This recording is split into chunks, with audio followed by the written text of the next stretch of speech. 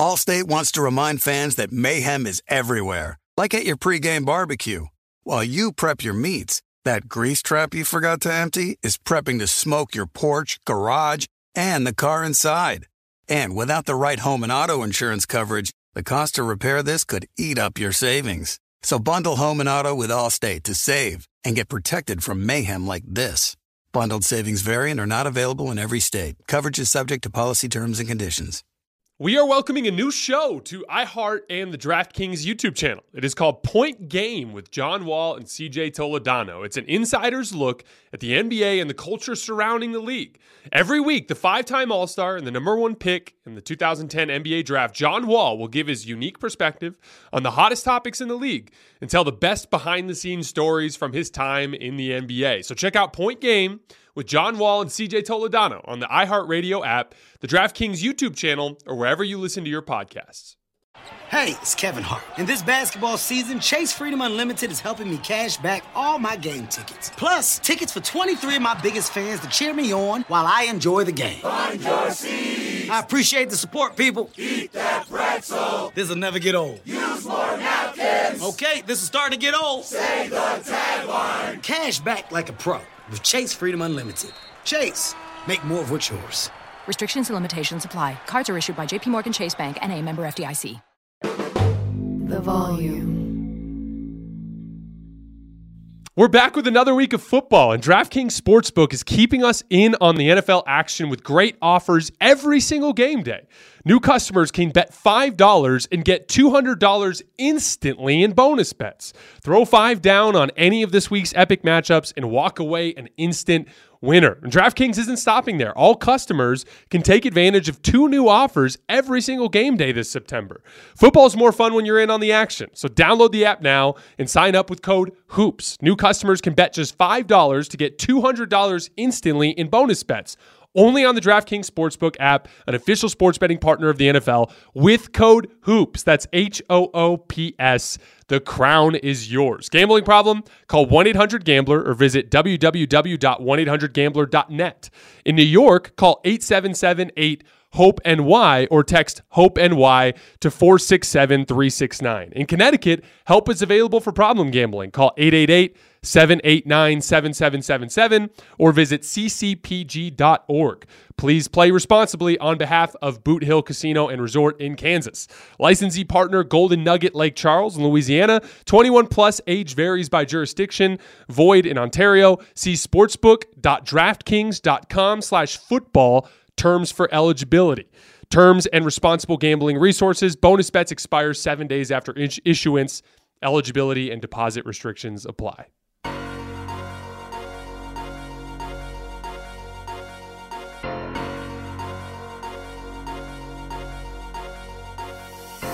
All right, welcome to Hoops Tonight here at The Volume. Happy Monday, everybody. Hope all of you guys had an incredible weekend. We are live on AMP, so if you're watching on YouTube or listening on our podcast feeds, don't forget that AMP is the very first place that you guys can get these shows. We're moving on to number 6 in our power rankings today with the Golden State Warriors, a full season preview for them. Then I've got 3 mailbag questions for the end of the show as well. You guys know the drill before we get started. Subscribe to our YouTube channel. Follow me on Twitter at _JasonLT. Don't forget about our podcast feed, wherever you get podcasts under Hoops Tonight.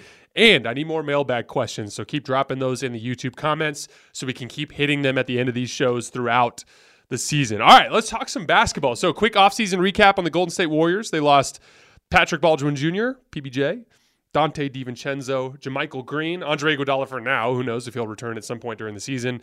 Ty Jerome, Anthony Lamb, Jordan Poole, and Ryan Rollins. They added Usman Garuba. Is an undersized big. He was a good rebounder off the bench for the Rockets last year. He had in his career, he's 12 rebounds per 36 minutes. He can shoot a little bit too. He was 24 for 59 on jump shots last year. That's 61% effective field goal percentage when weighted for threes. And he converted spot-up possessions at 1.17 points per possession. The biggest question offensively is if you're going to be a big in the Golden State system, got to be able to make reads out of the short roll. So that's going to be a thing he's going to have to figure out. He only shot 56% at the rim last year, which is not good for a big man. And he'll have to be able to make the reads. So we'll see in the long run. Defensively, he's best in a switching scheme. So I think he can have some success in Golden State. Teams ISO'd Usman Garuba 91 times last year, and he allowed just 78 points, which is 0.86 points per possession, which is really good. He's good at kind of like giving ground and baiting guards into taking tough shots over the top. And then he's got a really long wingspan. He's got a 7'3" wingspan. So like he can bait guys and then get a really good late contest. So a nice little option there in camp for them to evaluate. Corey Joseph, a backup guard, below average shot creator, but he's a really good spot up player. He averaged 1.15 points per spot up possession last year. Rodney Magruder, an athletic guard, good point of attack defender. I think that's kind of the angle they were going there with him. Somewhat limited off the dribble, but he did shoot well last year, 60% effective field goal percentage on jump shots last year with the Pistons. So Rodney Magruder will be an interesting guy for them to evaluate in camp as well. Dario Saric, very good stretch big. Was watching him a lot with the Thunder last year. 57% effective field goal percentage on catch and shoot jump shots. He can pick and pop and short roll really well, so he's a really natural fit in the Warriors offense. And once again, like with most of these guys, it's just going to be a question of whether or not he can hold up defensively. And I think he's perfectly fine as a bench big / forward option for the Warriors. Then we have to look at the the guys that they drafted this year. I'm not going to talk too long about them today because I did full scouts on both of these guys earlier this offseason. So if you haven't seen those yet, scroll down through our feed down to draft day, and you'll see that we did full scouts on Trayce Jackson-Davis and Brandon Podziemski. But Trayce Jackson-Davis, I think he's got a really good chance to crack the rotation this year. Why? Because he's a good switch defender, good athlete, and was a good roll man last year.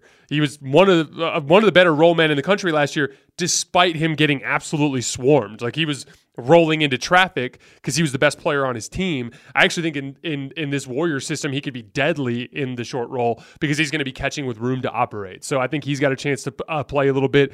He actually has a little bit of a face-up game as well. I'm just not sure how much they'll use it. And Brandon Podziemski is a skill guard with a skill set tailor-made for the Warriors offense, a guy that I think is going to succeed there as well. But I'm not going to go any further because, like I said, you can get full scouts of those guys further back on our feed. The biggest splashy acquisition for the Warriors this summer was flipping Jordan Poole into Chris Paul, who was still one of the best half-court shot creators in the league last year. Remember our high-volume pick-and-roll list, at least 1,000 pick-and-rolls? Chris Paul, out of 15 guys who ran at least 1,000 pick-and-rolls, came in at 7th. So a little bit above average there, 1.06 points per isolation as well. That's 70th percentile, so well above average there. And in the playoffs, he ran 89 pick and rolls and isos for 89 points. And that's about a point per possession. So even as bad as it looked at times in the postseason for the Suns last year, Chris Paul was still good for a point per possession when you tossed him the basketball, which is anything over a point per possession in the playoffs has real value. And again, he was in a lot of disrupted rhythm situations playing alongside Kevin Durant and Devin Booker. In this situation, I actually think he's going to get the ball a little bit more with the Warriors. So again, I look at it as just a more stable version of Jordan Poole.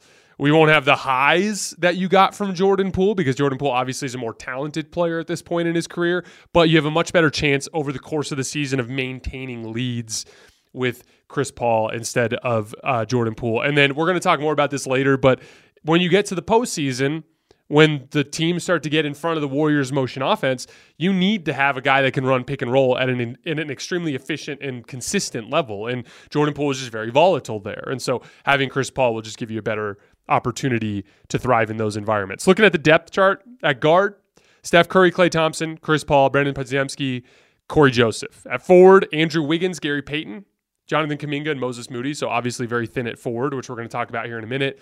And then their big men, Draymond Green, Kevon Looney, Dario Saric, who can play some forward, and Usman Garuba as well. Now, I want to talk about the roster imbalances for a minute because, again, like we saw a couple of consistent problems last year. And it's really easy as a front office to blame something and to overlook some of the other factors at play. It's easy to say, Jordan Poole, Draymond Green, chemistry, we didn't play well on the road, we needed to upgrade. Now we got Jordan Poole out of the situation. Everyone's going to love each other again and everything's going to be great. And I think that overlooks the reality of their predicament that they ran into in the Lakers series, which is when they're able to play all their bigs, like when they can play Looney and Draymond, Andrew Wiggins, Klay, and Steph, that's great. And that works really well. And that lineup will definitely be fine in the regular season, and they can beat a lot of specific teams in the postseason. But when they ran into a team with real legitimate rim protection, in this case the Los Angeles Lakers, and they couldn't play both bigs at the same time, suddenly they had a really hard time figuring out that fifth guy, right? Oh, let's try Dante DiVincenzo. Okay, we're too small. Let's try JaMychal Green. Okay, we're too slow. Let's try Gary Payton II. Oh, okay, he's missing his corner threes, and he's making good plays, but they couldn't get enough consistent production out of that second forward spot, or call it the fifth starter, whatever you want to call it. But when Steph and Clay and Andrew Wiggins and Draymond Green were out there, or when Kevin Looney was out there, they were just always one perimeter player short of the type of, consistent starter caliber production they needed out of that specific position. And the size issues were legitimate. Like against the Lakers, I was rewatching Game 6 and the other day, and 14 of the first 15 Laker points in that game were straight up ISOs and post ups of smaller defenders. And like that problem's not going away. And you'd see D'Angelo Russell taking Steph to task. I mean, D'Angelo Russell even was attacking Gary Payton and drawing fouls. LeBron James just bullying Andrew Wiggins. And like the Andrew Wiggins on LeBron, you kind of have to live with, right? Draymond on Anthony Davis, like Anthony Davis had a driving foul on Draymond. That you're going to have to live with to a certain extent. But you've got to limit some of the other parts in the roster where you're giving up size as well. Again, like it's a down the roster thing. And it's not just the Lakers. You're going to run into that problem with a team like the Nuggets as well, right? The interesting thing with the way the league has changed is you have different types of teams that you have to go through now. Like, I think there are, I said this before, like there's 6 teams at the top of the league, in my opinion. The Warriors, Lakers, Suns, Celtics, Bucks, and Nuggets, right? In no particular order. And in that specific situation, you've got, let's just take the Warriors out for a second. Let's look at these other 5. You have 5 completely different types of teams. Like I've got the Lakers and Nuggets, which are just pulverize you inside type of massive front lines, right? And then I've got teams like the Celtics and the Suns that are like stretch you out with multiple perimeter threats, right? And then the Bucks are kind of a little bit of both now with Dame and with Giannis, right? But they're all very different. And so you do need to have the ability to play multiple ways. And right now, like there's just a lot hanging on the young guys in particular. There's a lot hanging on, can Moses Moody or Jonathan Kuminga become a rotational level option on the perimeter?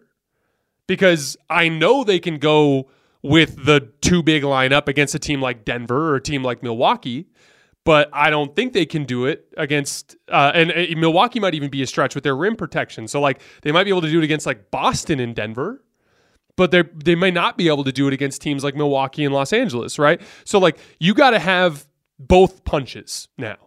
You've got to be able to play Draymond or Kevon Looney at the 5 and have 4 legitimate starter caliber perimeter players. And then you need to be able to play the big lineup against different types of matchups, right? The question is, can you play Chris Paul in those lineups? I don't know. Can you run Chris Paul, Steph Curry, Klay Thompson, Andrew Wiggins, and Draymond Green? Maybe. We don't know. But chances are, NBA history tells us you're really small there. You're undersized in your backcourt with 2 small guards, and then you're asking Draymond Green to hold down the center position, right? Which, again, he's been capable of doing that his whole career, but that's easier to do when it's, Draymond. That's easier to do when it's, Kevin Durant and Andre Iguodala next to him, is my point. You put a lot of pressure on the rest of your lineup when you're small elsewhere, right? And so, again, that's going to be the big balancing act for this particular season from the standpoint of roster imbalance. Do you trust Moses Moody and Jonathan Kuminga to become that reliable 5th guy in your smaller lineups? I don't know. And here's what NBA history tells us. Young players typically don't play well consistently in the playoffs. You struck gold by getting what you got out of Jordan Poole in the championship run. What happened to him in last year's playoffs is way more consistent with what happens with young scoring guards in the NBA playoffs. I'm not trying to discount it. It's not luck. Jordan Poole played great, but it was highly unusual. And what happened last year is much more consistent with what you'd expect. Now, Moses Moody just turned 21 years old. Jonathan Kuminga turns 21 in December, I think. So that's really young. Like, just look at the NBA Finals this year. There was one rotation player, like significant rotation player for both teams, who was below the age of 25. Like, that played at least 100 minutes in the series. It was Michael Porter Jr. Who was the one guy who didn't play well for the Nuggets in that series? It was Michael Porter Jr. Like, time and time again throughout NBA history, when you're counting on super young players to succeed in the late rounds of the NBA playoffs, they typically don't. And so, again, maybe it works out. Moses Moody had some moments. We'll talk about it in a little bit, but he shot the shit out of the basketball this year in the playoffs. And he had some moments where he was impactful defensively, but he also struggled with foul trouble and was a little inconsistent with his decision-making, right? Jonathan Kuminga was useless in this year's playoff run. So, like, maybe that works out, but I think they need to be prepared for the possibility that they might have to upgrade their firepower with a reliable forward, preferably one that can slot either between Wiggins and Clay or between Wiggins and Draymond. So one with a little bit of size and athleticism, kind of like what Otto Porter Jr. was in the championship team year, right? Like, don't underestimate how important guys like Nemanja Bjelica and Otto Porter were.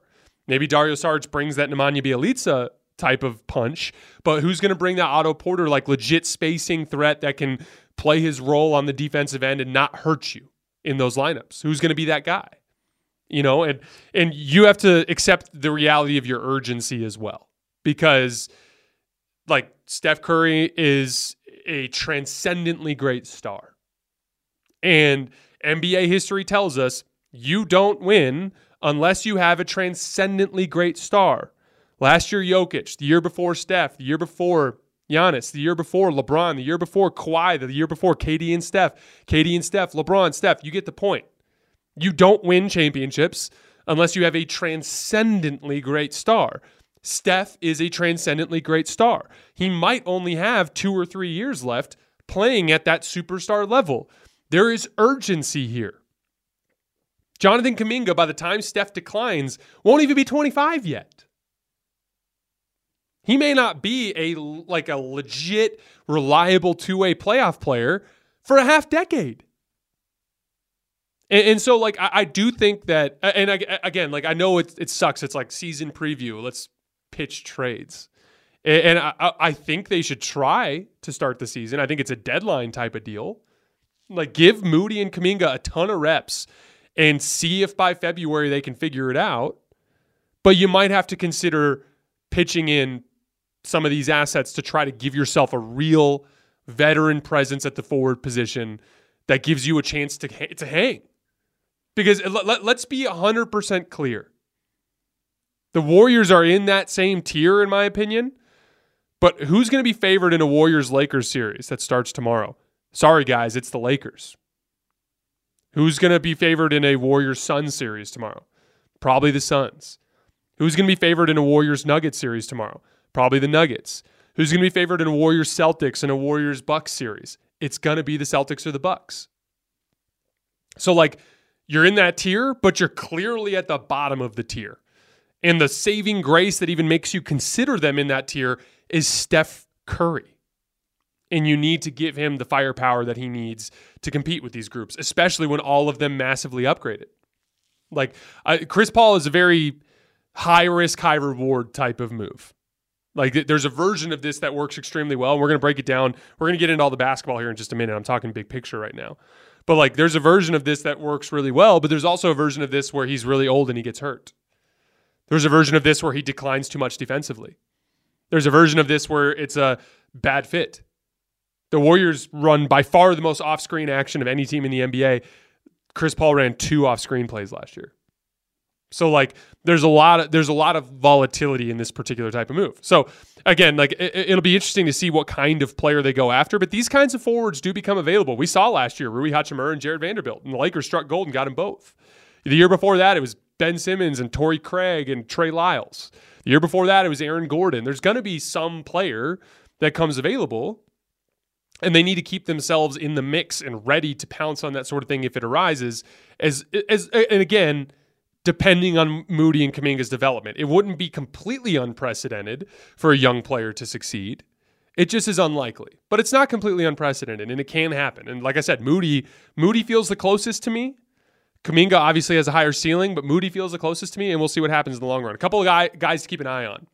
OG Anunoby, although at this point I'm half convinced the Raptors will never trade him. Jeremy Grant, now he would need to buy into a role, and right now he's only interested in scoring, and that's to his own detriment. But if they could do it with Andrew Wiggins and converting him into a committed role player, I don't think they couldn't do it with Jeremy Grant, and I think he'd be relatively inexpensive, so that's an option there.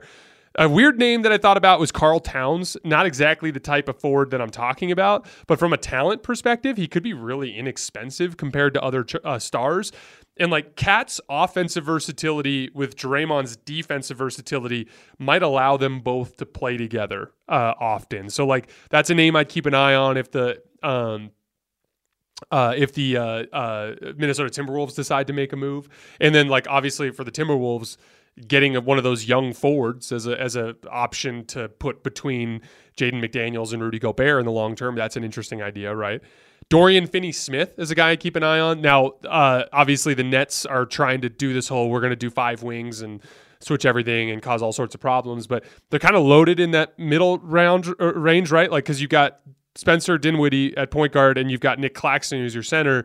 But in the middle there, you've got Cam Johnson, Mikal Bridges, Ben Simmons, and Dorian Finney-Smith. Someone's going to be the odd man out there. And I think because I think Dorian Finney-Smith is a player that maybe if the Nets just suck to start the year and they start, 15-30 or, 15-25, maybe you can jump in there and grab Dorian Finney-Smith for one of those forwards, right? And then there are less expensive options out there that might not even cost you Moody and Kuminga.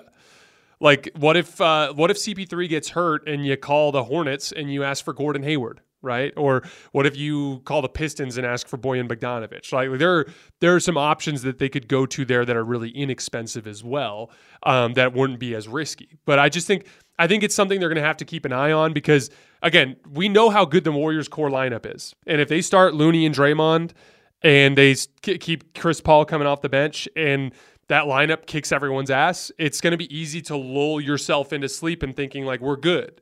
But like we know that lineup literally can't play against the Lakers and probably can't play against the Bucks and might not be able to play against some other teams. So like it's just something to keep an eye on over the course of the season. All right, let's move over to the offensive end of the floor for a little bit. So obviously we know everything we need to know about Golden State's offense. I've covered this team very closely over the last couple of years. You Warriors fans know this already from your time being fans of the team. I saw it the other day. Since Damian Lillard and Draymond Green got drafted the same year in 2012, now Draymond, Clay, and Steph are the 3 longest tenured players in the league with the same team. So like they've been doing this forever, for lack of a better term, right? They're the most organized offense in the league. They run more sets and actions than any team in the league. They run less pick and roll than they were literally 30th in pick and roll frequency this year. We know their structure. Most of their sets are 5 out, right? And usually involve an off-ball screen flowing into a dribble handoff, flowing into occasionally a pick and roll. It's a lot of structured 2-man game, meaning like they don't just dribble the ball up the floor and call for a ball screen. They run something to flow into some sort of ball screen, whether it's a handoff, a ball screen, or an off-ball screen, right? Like that's the way the Warriors run their offense. I'm not going to go too far into it. The Warriors attempted 947 shots in off-ball screens last year, which was 318 more than any team in the league, and almost 800 more than the Philadelphia 76ers, to give you an idea of how it stacks up to a classic heliocentric, brute force offensive team, right? So what I want to do offensively today is just primarily focus on the CP3 fit, because that's going to be the one that's most different from what we see in previous Warriors seasons. And most of the rest of the roster is pretty consistent with what you had last year on the offensive end. Allstate wants to remind fans that mayhem is everywhere, like at your pregame barbecue. While you prep your meats, that grease trap you forgot to empty is prepping to smoke your porch, garage, and the car inside. And without the right home and auto insurance coverage, the cost to repair this could eat up your savings. So bundle home and auto with Allstate to save and get protected from mayhem like this. Bundled savings vary and are not available in every state. Coverage is subject to policy terms and conditions. We are welcoming a new show to iHeart and the DraftKings YouTube channel. It is called Point Game with John Wall and CJ Toledano. It is an insider's look at the NBA and the culture surrounding the league. Every week, the 5-time All-Star and number 1 pick in the 2010 NBA draft, John Wall will give his unique perspective on the hottest topics in the league and tell the best behind-the-scenes stories from his time in the NBA. CJ will bring his A-list comedian buddies to keep it light and fire off some hoops takes. Plus, John will be inviting current and former NBA players, friends, and teammates to join the show as well to give their unfiltered accounts of what really goes on in the league from a player's perspective. So check out Point Game with John Wall and CJ Toledano on the iHeartRadio app, the DraftKings YouTube channel, or wherever you listen to your podcasts. Looking for an assist with your credit card but can't get a hold of anyone? Luckily, with 24/7 US-based live customer service from Discover, everyone has the option to talk to a real person anytime, day or night. Yeah, you heard that right. You can talk to a real human in customer service anytime. Sounds like a real game changer if you ask us. Make the right call and get the service you deserve with Discover. Limitations apply. See terms at discover.com/creditcard. So let's talk about CP3. First of all, let's do it from two perspectives. What he's going to be able to do within the existing Golden State system and what the Warriors might be able to do to bring out what Chris Paul is best at, which is more slow down, methodical, heliocentric basketball, right? So I have heard through the grapevine that CP3 has gone to great lengths in this offseason to embrace this Warriors system. He's committed to trying to make this work. He is a competitor. He is a winner. He may not have won a championship, but he is a winner. And most of the time, it's been his body that's let him down in recent years, right? Like, he's doing his part to try to figure out how to play with the Warriors. And I think that's great. Because I do think, even though he hasn't done those things in the past, I think he has all the necessary skills to be able to do so. So, for instance, we talked about it. Chris Paul last year logged 3 total off-screen possessions, and one of them I don't even think counts. We'll go through them real quick. He scored on all 3 of them, by the way. Against Oklahoma City in February, he came off of a double-wide pin down at the left corner. So 2 guys went to set a screen. Chris Paul came off. Lou Dort was guarding him, tried to cheat the screen and meet him on the other side. Chris Paul came off clean, caught right around the wing extended, right around the slot, and took one dribble into the elbow and knocked down an easy, like, little 18-foot jump shot. And then, secondly, it was a little bit earlier in February the same year, a baseline out-of-bounds play against the Hawks. And he kind of started up at the top of the key, and he came off of a screen towards the baseline and rose up off the catch and knocked down a shot. And then the third one was out of a horn set where he had Aaron Gordon on him, and Aaron Gordon was over-pressuring him. It was in the Christmas Day game, and Chris Paul just did a rip-through move and was able to get to the foul line. But that doesn't really count. That's not really an off-screen play. So twice all year did Chris Paul run a play coming off of a screen. And he's going to have to do that a lot more with the Warriors. But let's simplify it.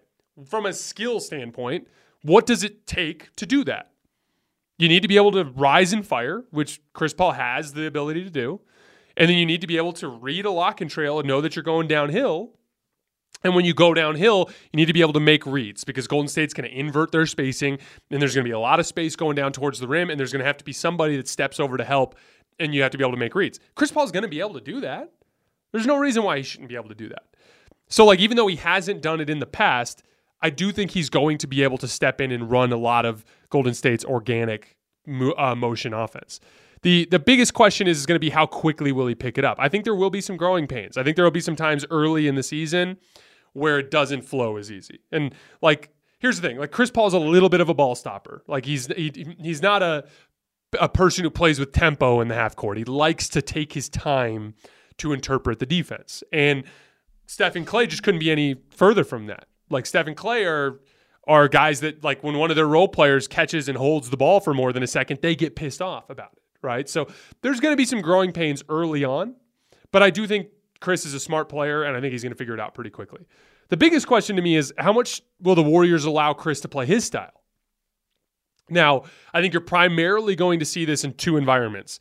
Steph off the floor, and later playoff rounds against teams that force him to run more pick and roll, i.e. the Lakers, right?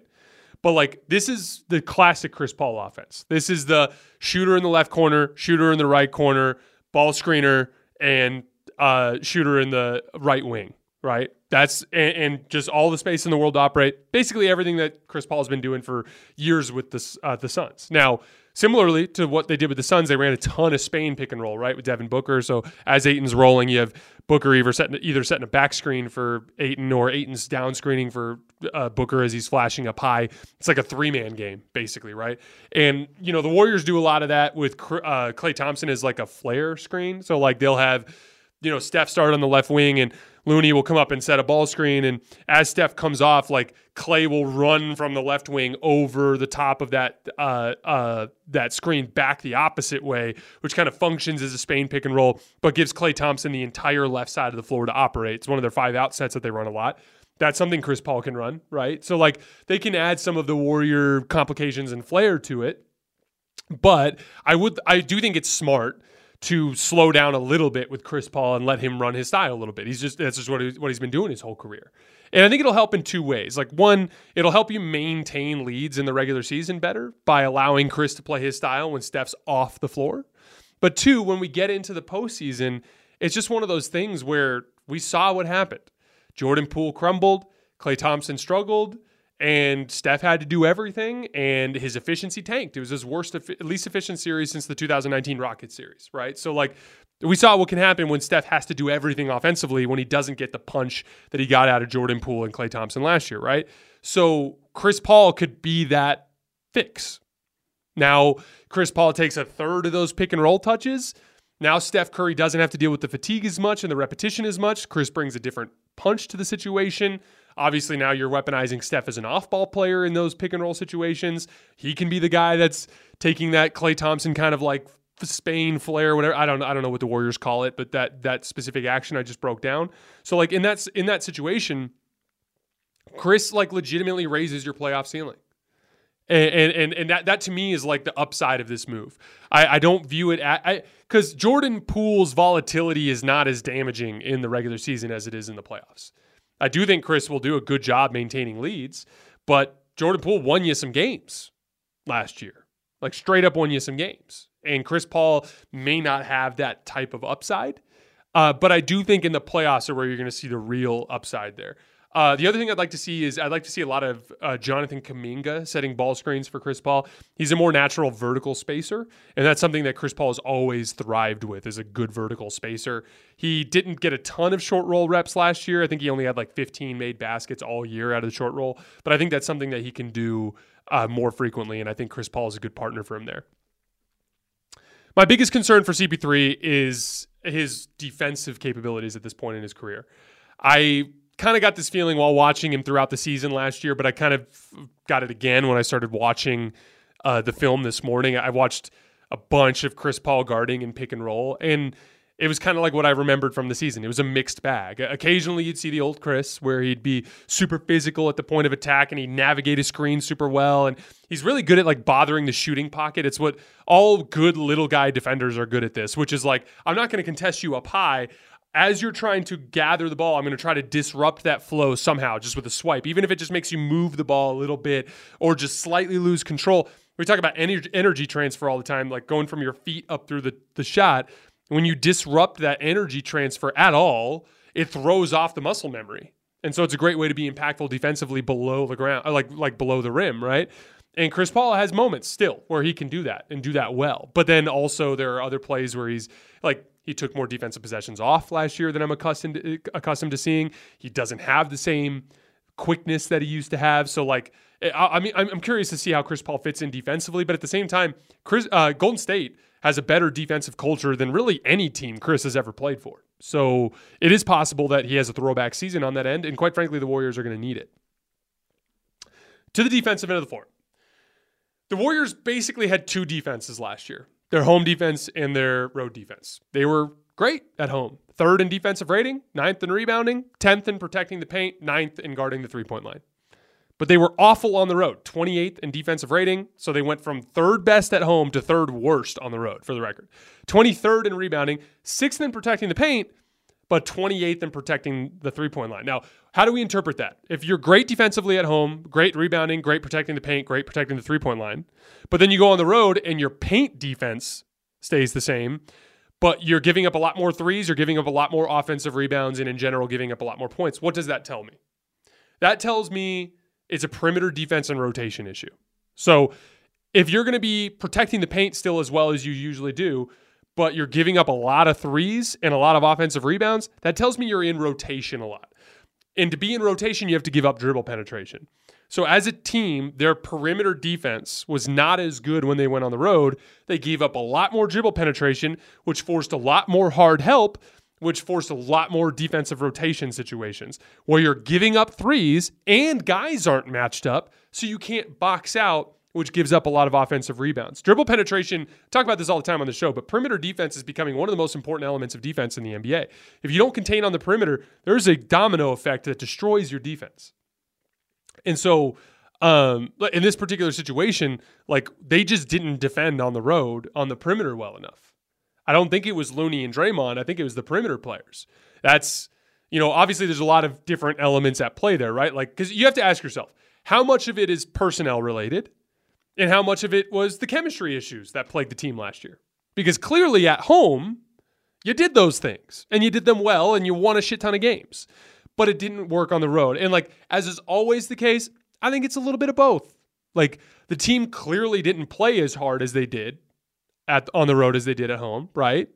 And that might have something to do with chemistry, and maybe Jordan Poole getting out of the situation helps you there. Obviously, Andrew Wiggins going AWOL during a significant chunk of the season hurts you. But I think it's on everybody. I think it's on Steph and Clay a little bit. Like, remember, they lost a game in Charlotte last year because Steph was like just not sliding his feet in front of Dennis Smith Jr., right? Like, they all have to do better. It's not all Jordan Poole's fault. Like, from the top down, they need to have a better commitment to the work when they're on the road. But I do think bringing in a starting caliber perimeter player, a la what Otto Porter Jr. was on the championship team, a guy that allows you to play small, but and that's more of a playoff thing. The playing small thing is more in the playoffs thing. In the regular season, it's just depth. But having a starting caliber forward somewhere in there that fits your timeline more could go a long way to helping with those specific issues. Now, here's my prediction. Where I have the Warriors in this ranking at 6th is pretty much where I see them finishing this year. Like, if they stand pat and Moses Moody and Jonathan Kuminga do what most 21-year-old basketball players do, which is get like a little bit better and not quite ready to play in the playoffs, I think they have a puncher's chance to beat any of those 5. Like I went over the odds earlier, but like, yeah, the Lakers would be favored over the Warriors, but obviously the Warriors can beat the Lakers. I mean, like Game 4 could have gone either way with the Lonnie Walker stuff, right? And even D'Angelo Russell hit a big shot at the end of Game 1, right? But like at the end of the day, when push came to shove in Game 6, you got your ass kicked. And so like the Lakers deserve to be favored, but the Warriors are certainly capable of winning that series. And I'd say the same thing about all of them. Like if they played the Suns, like there's a version of that where they, Andrew Wiggins defends Kevin Durant super well, and Klay Thompson is a throwback series against Devin Booker, and Steph just outplays everybody and you win. Like you can beat everybody, but the odds are stacked against you. You are a legitimate, like considerable underdog against all 5 of those teams. So if they stand pat and they don't get a significant leap out of one of the young guys, I think they'll lose probably in the second round. But I think they're just one piece away from vaulting into that next tier. And I'll give you an example. If they just got OG Anunoby, I think that would overnight put them on equal footing with the teams above them on this list. Overnight. They'd have as good a chance to win as the Bucks, as the Celtics, as the Nuggets, as the Lakers, as the Suns. They'd be like OG Anunoby just gives you infinitely more defensive flexibility. It gives you the ability to thrive on the road more. It gives you like the ability to hang with small ball teams and big teams. It changes everything for you.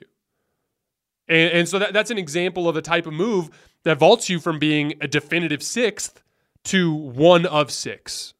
And I think that's the kind of move that we got to be on the lookout for if you're the Warriors. Now, again, Jonathan Kuminga, 13 minutes a game last year in the playoffs, made 14 of his 27 jump shots, shot 9 of 15 at the rim, converted spot at possessions at 1.63 points per possession. But he fouled too much. He committed 4 fouls per 36 minutes in his playoff run. Obviously, there's some issues there that he's got to work out. Maybe it all works. But I don't think you can. I think it's too big of a risk with the timeline that Steph's on in his career to not make a bigger investment in this particular group. And I do think Mike Dunleavy is more aggressive in his approach, and I think it's possible that he does. All right, let's hit these mailbag questions real quick. And before we go to our 3 mailbag questions, I wanted to respond. There was a comment in yesterday's video being like, said something along the lines of like, hey, like you said Damian Lillard is so much better in pick and roll than Drew, and then you told us about how great Drew is in pick and roll. Like what's the deal? I'll clarify this. I thought it was pretty obvious, but I'll clarify it. Like Drew Holiday had a productive season in pick and roll last year. Like I think we pointed it out, like 4th best among players who ran at least 750. I'm not trying to undercut that. Drew's a good pick and roll player, and he can be very productive, and he had great chemistry with Brook Lopez. But look at the way he's guarded. Like you're running basically a soft drop against Drew Holiday, and you're not panic chasing him and putting 2 on the ball. Like we can acknowledge that Drew is a good pick and roll player who against vanilla coverages last year put up a good points per possession number, while also acknowledging that Damian Lillard is way better than him on the offensive end. Like it's just a fact. Like Dame's going to put up the same level of efficiency in pick and roll against hyper aggressive coverages that are blitzing him and showing like crazy. And like literally in a Giannis Dame pick and roll, you probably still are going to just concede roll man possessions to Giannis. Like that's how insanely deadly that pairing can be. So like, again, Drew's a good basketball player. There's just levels to this. There's levels to this. Like Drew is really damn good. Dame is clearly way better than him. And I thought that was clear in the videos, but in case you didn't understand that, I wanted to kind of clarify that really quick. First mailbag question. Love this question. With parity increasing in the league and the amount of talent at an insane level right now, do you think luck will become a major factor, a more major factor than before? And if so, do you think it will be bad for the league? First of all, I never think parity is bad for the league. I see a lot of talk like this. I saw a lot of talk like this from Warriors fans when KD was there. Oh, we need a big bad guy villain. Like, no, you don't.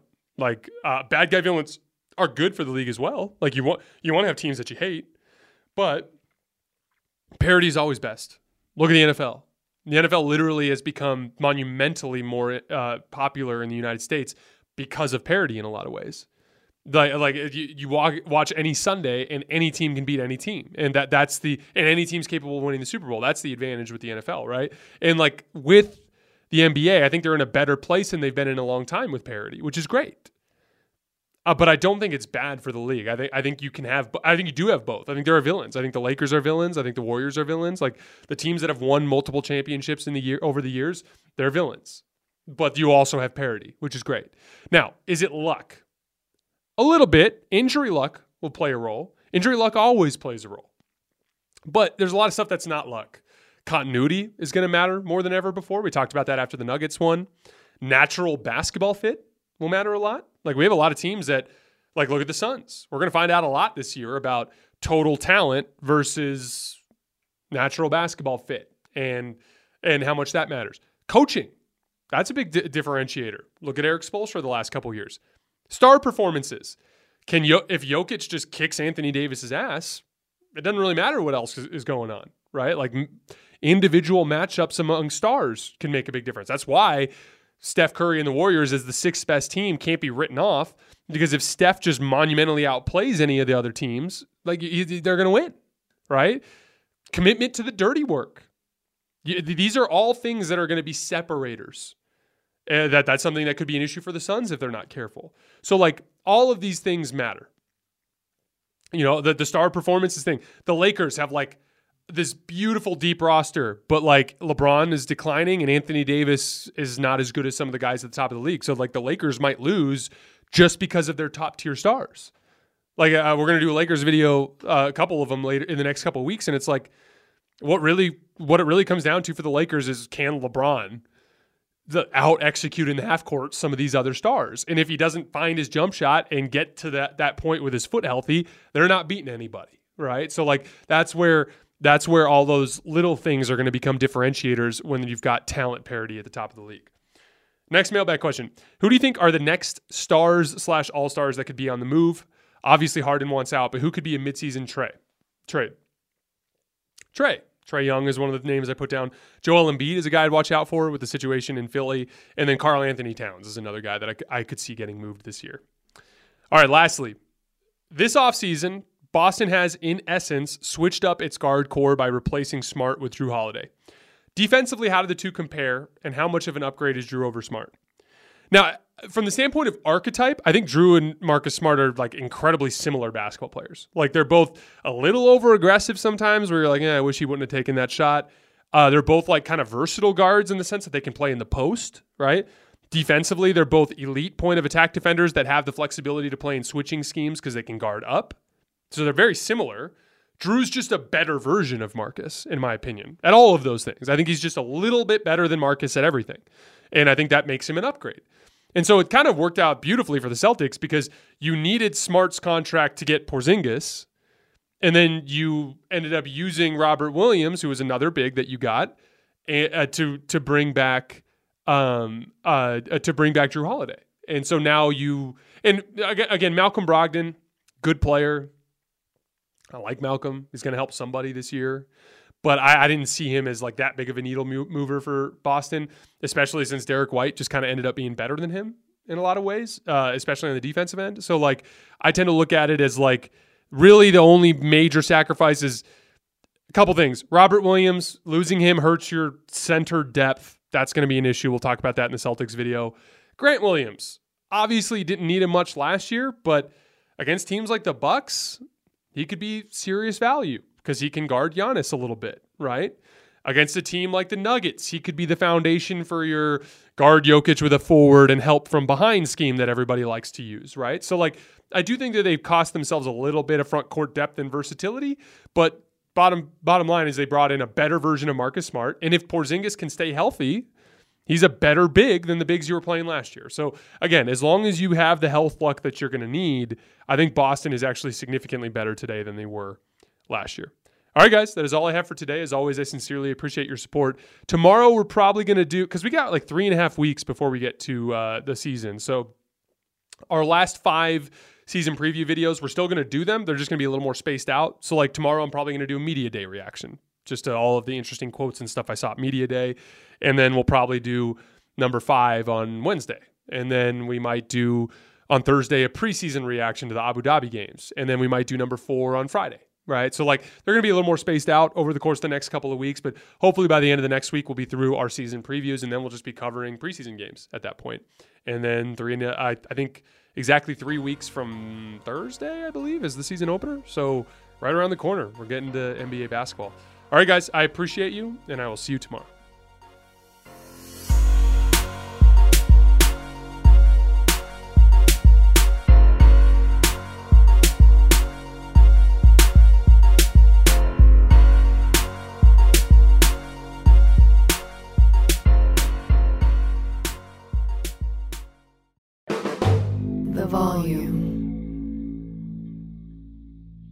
Allstate wants to remind fans that mayhem is everywhere, like at your pregame barbecue.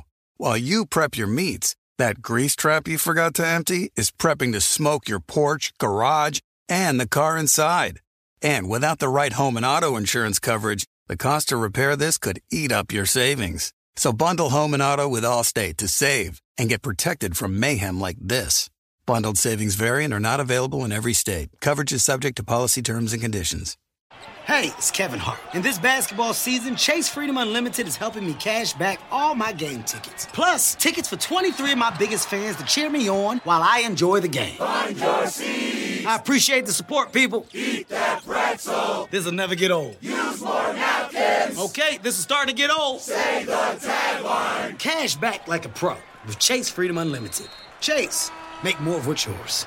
Restrictions and limitations apply. Cards are issued by JP Morgan Chase Bank N.A. member FDIC. Ready, set, griddle this grilling season. Get the Weber Slate Rust-Resistant Griddle with a carbon steel cooktop that's safe for metal tools. It's pre-seasoned and ready to cook on right out of the box.